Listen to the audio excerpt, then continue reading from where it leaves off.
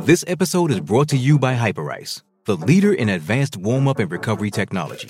They have tons of innovative products, like Venom-heated wearables to help soothe sore back muscles, Normatec compression boots to speed up recovery and increase circulation, and Hypervolt massage guns to improve mobility. Loved by athletes like Naomi Osaka and Erling Haaland. Try them yourself. Get 10% off your order with the code MOVE at Hyperice.com. 630 CHED Inside Sports with Reed Wilkins. Weekdays at 6 on 630 CHED.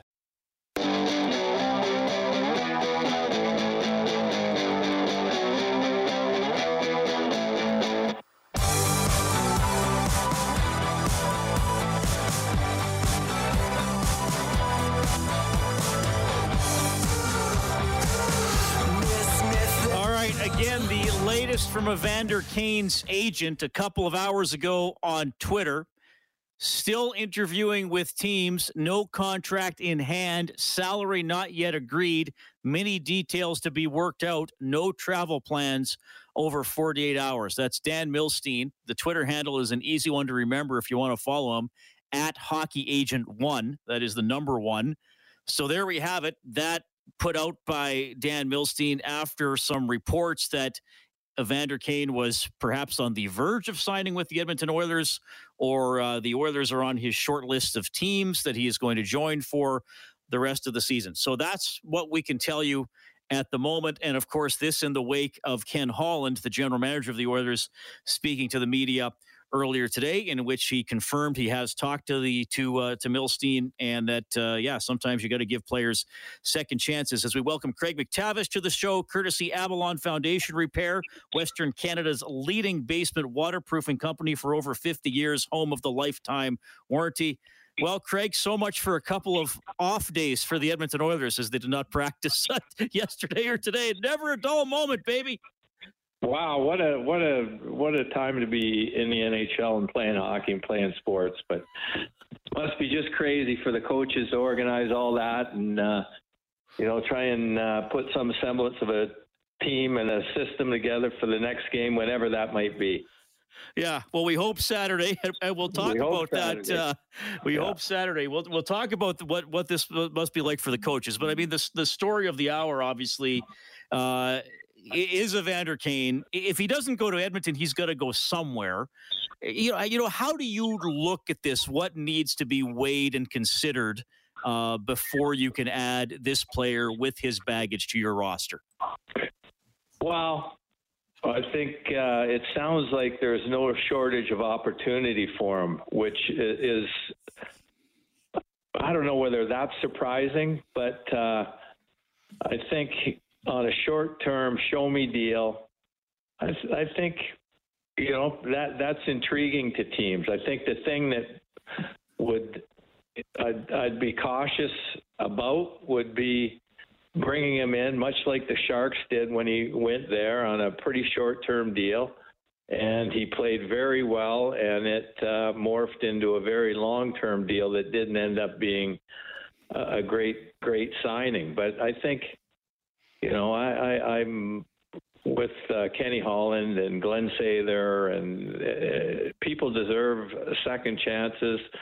They generally all grow up over time. I think that, are there some caution flags with this player? For sure.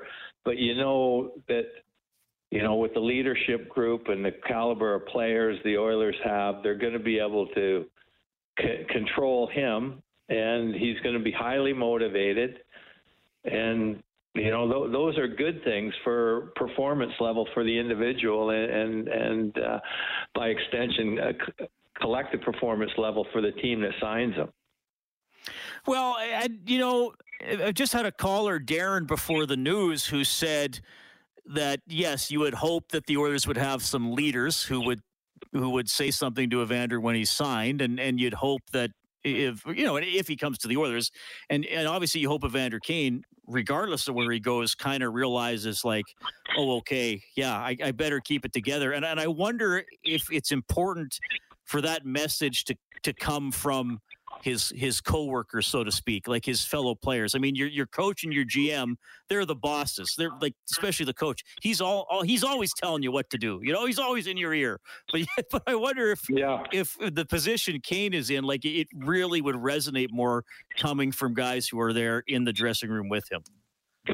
Yeah, and I think that message from the players, like most of what you said is, you know, obvious and painfully obvious to Evander that's exactly what he has to do. So I'm certain he's fully aware the type of conduct level that he has to have when he gets to whatever team he goes to.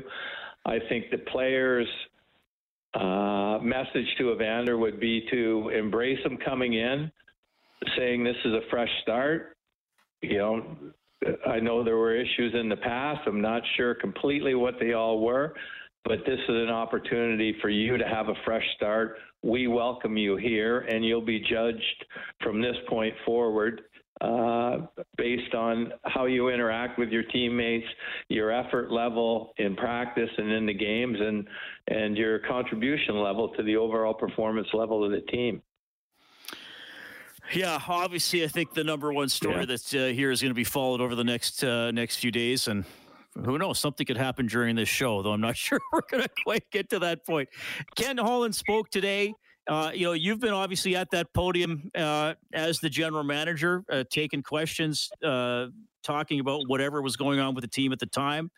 You know, Ken said today that he thinks the solutions are in the dressing room. He said there's not much of a trade market. You know, he said he believes in the coach. He believes in the players. He also said, I believe in our determination, which I thought was interesting. You know, I'll put it to you this way. What's more important for Ken Holland today, the message he delivers to the fans or the message that he delivers to the players? Because certainly at least some guys are going to be aware of what he said today. Oh, for sure. All the players would be keenly interested in those comments. And, you know, I listened to his press conference today, and, you know, it's the voice of experience. And, you know, what is leadership really? Leadership is the person that can apply the best perspective to a situation, a difficult situation. And to me, everything that came out of Kenny's mouth today made a lot of sense. And, you know, when you're bringing Kenny Holland in to manage the Edmonton Oilers, you're bringing in somebody that has a wealth of experience.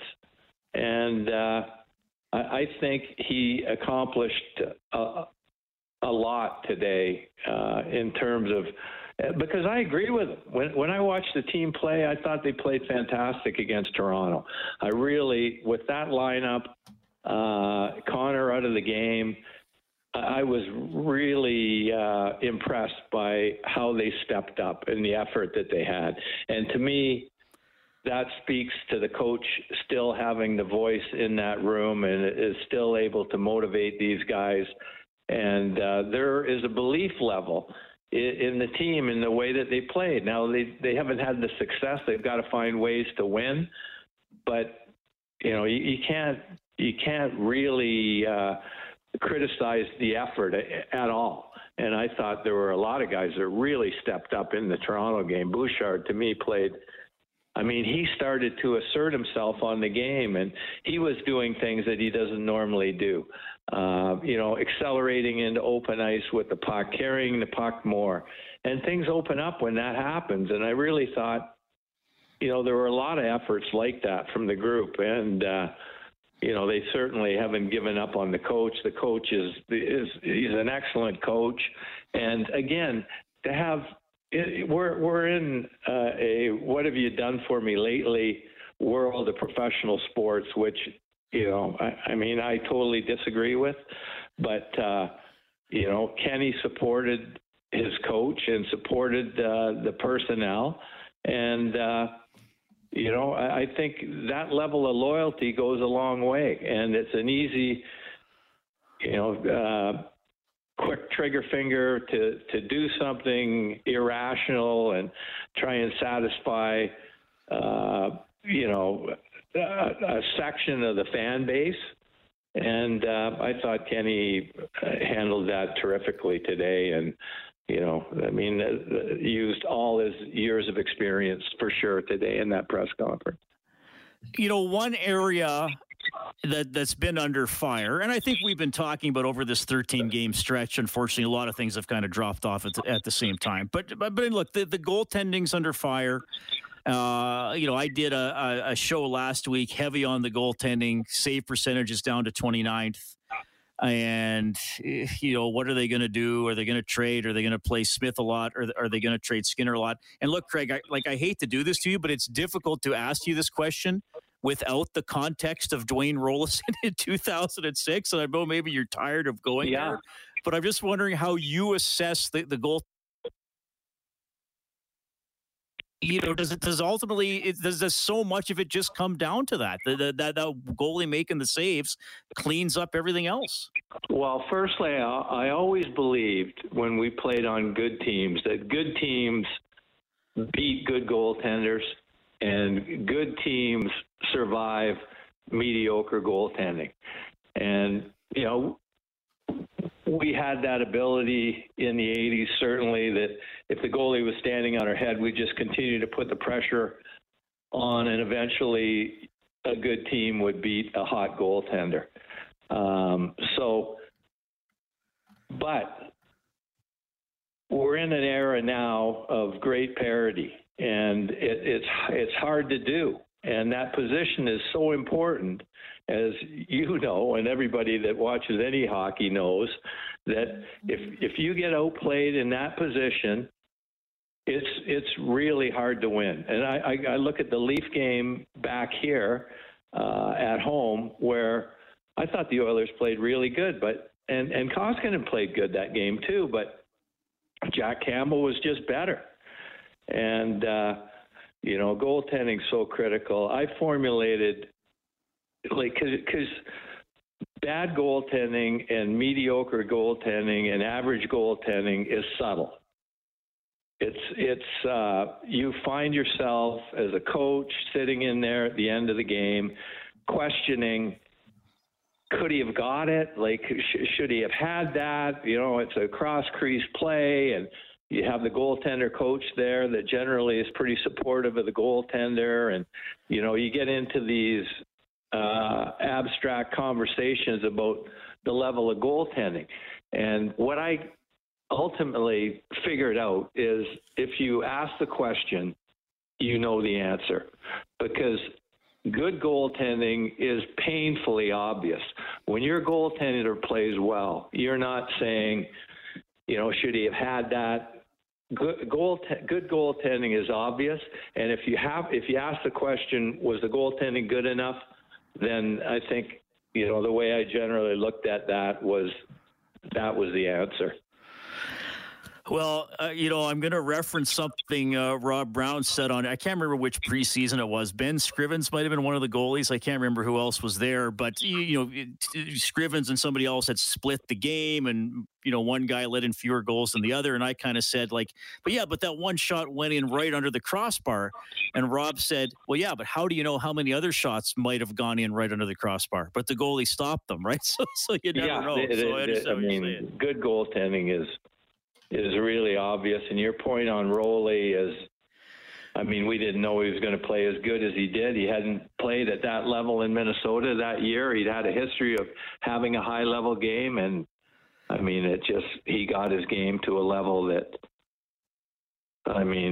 he was the best player in all those playoff series. And, it's not a shot at Mikko. Mikko's played to his potential, I think.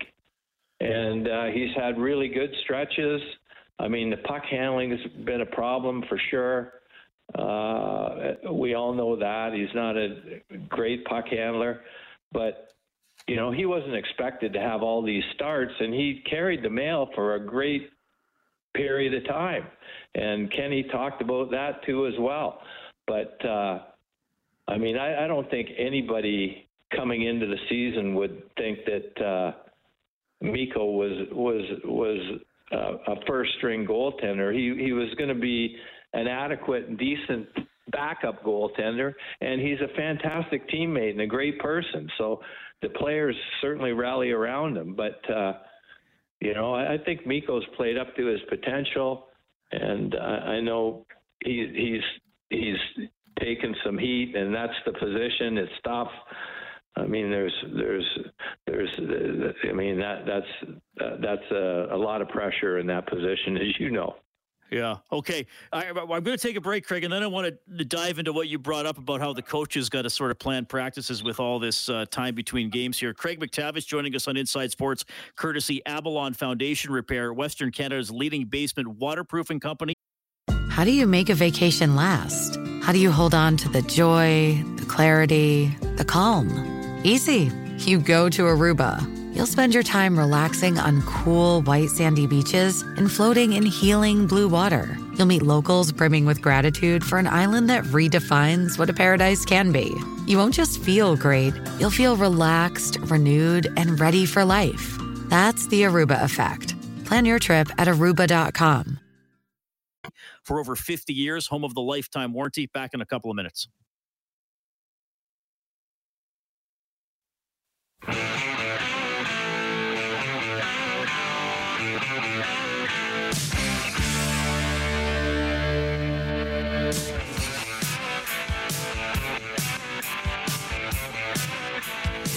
All right, as we move along tonight, more comments from Ken Holland from his media availability earlier today. Bill Daly, the deputy commissioner of the NHL, will join us between 7 and 7:30, as I want to ask him about rescheduling games.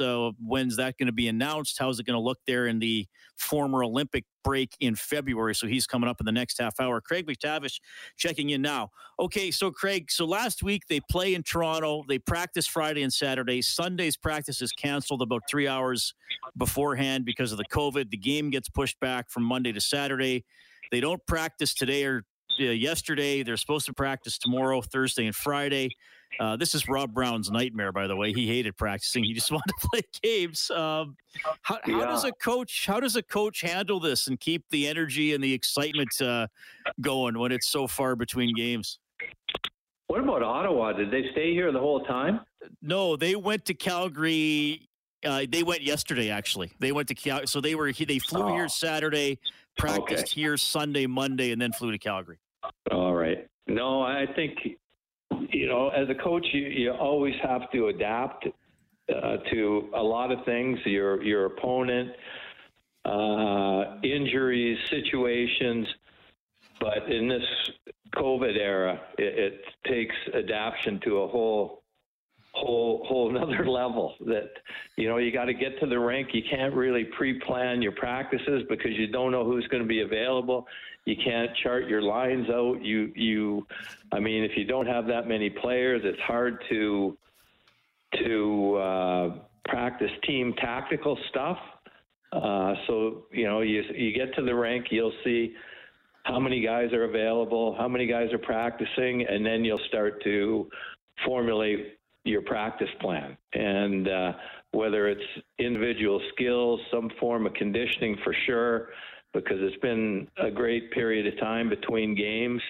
So there's just, it's just evolving situation on a day-to-day basis that you have to deal with it. There's no sense fighting it.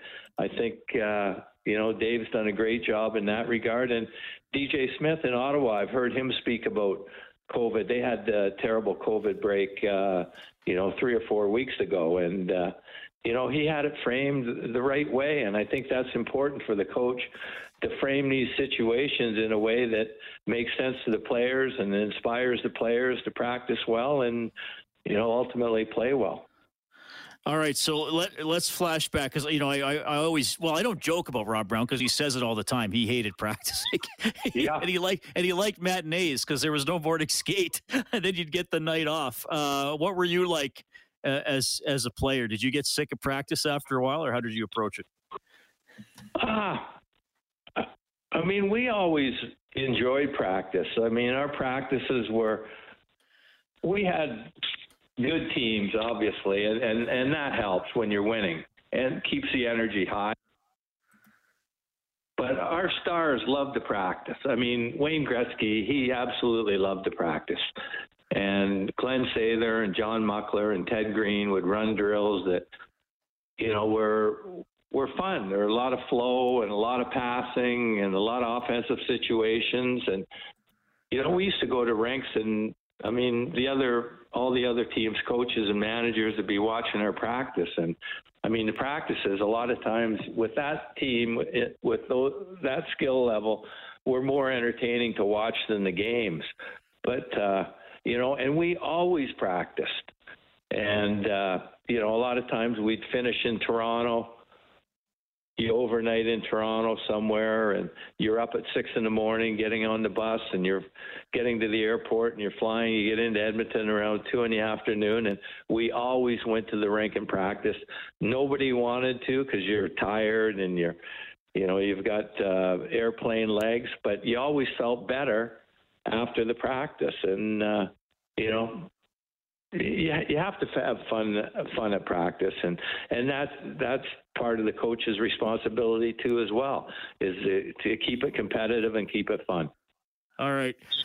Well, Craig, this was great as always. We covered an awful lot there, and obviously a lot of news and I suppose potential news about the Edmonton Oilers. So we'll keep an eye on that. Hope the new year has started well for you, and we'll talk to you in a couple of weeks.